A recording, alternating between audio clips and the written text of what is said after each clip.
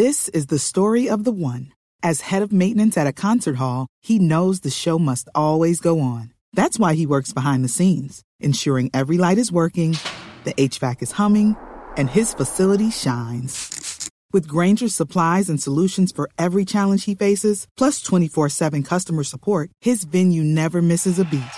Call quickgrainger.com or just stop by. Grainger, for the ones who get it done.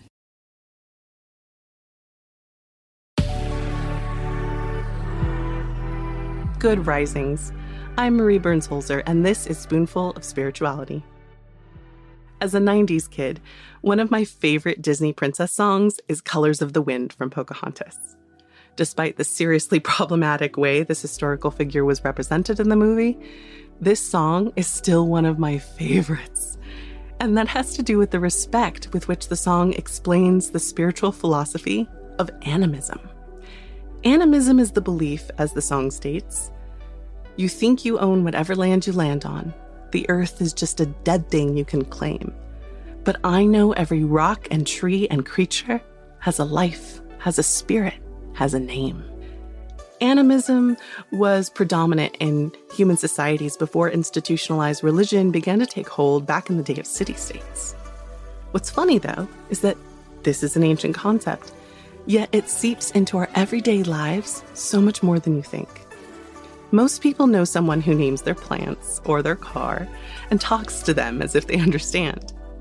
Animal rights activists often say that animals are sentient and have souls, which is a form of animism. Many indigenous peoples have traditional practices of thanking the land and the spirits of the plants and animals that they eat for the sacrifice of their lives, knowing that one day humans will then do the same so plants and animals may eat and live. Even science has its proponents for this idea. The American physicist and author Nick Herbert argued for what he called quantum animism in his book Quantum Reality, saying, quote, "The quantum consciousness assumption, which amounts to a kind of quantum animism, likewise asserts that the consciousness is an integral part of the physical world, not an emergent property of special biological or computational systems. Since everything in the world is on some level a quantum system, this assumption requires that everything be conscious on that level. If the world is truly quantum animated, then there is an immense amount of invisible inner experience going on all around us that is presently inaccessible to humans, because our own inner lives are imprisoned inside a small quantum system, isolated deep in the meat of an animal brain." Unquote.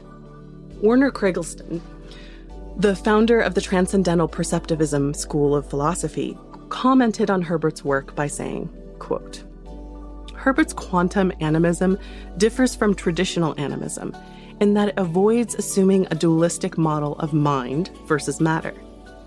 Traditional dualism assumes that some kind of spirit inhabits a body and makes a move, a ghost in a machine.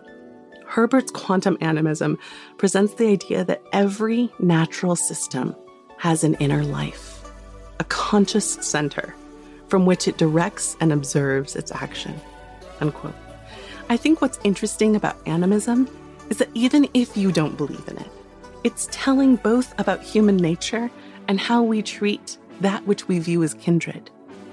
Animists throughout history have a greater respect for the natural world and tend to treat resources not as commodities, but as sacred parts of an ecosystem which we must keep in balance.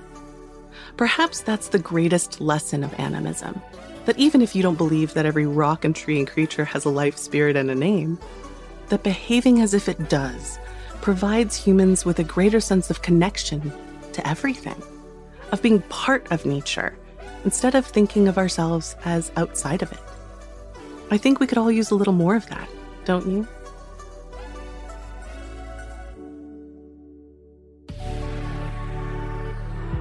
I'm Marie Burns-Holzer, and you can find me at Marie Burns-Holzer on Instagram and TikTok. Thank you so much for listening today. If you enjoyed this episode of Spoonful Spirituality, be sure to check out the other Good Risings offerings available in our feed. Now go be excellent to yourself and each other.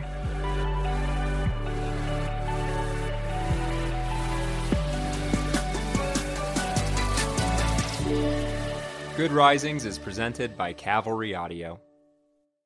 Save big money when you start your next project today at Menards. Convert your current recessed lighting with energy-saving LED downlights from Fight Electric. They're bright and install easily in just minutes. They also go from regular lighting to nightlight mode with just a simple flip of a switch. Save big on all Fight lighting products now at Menards. Shop our lighting options today in-store and on Menards.com. Save big money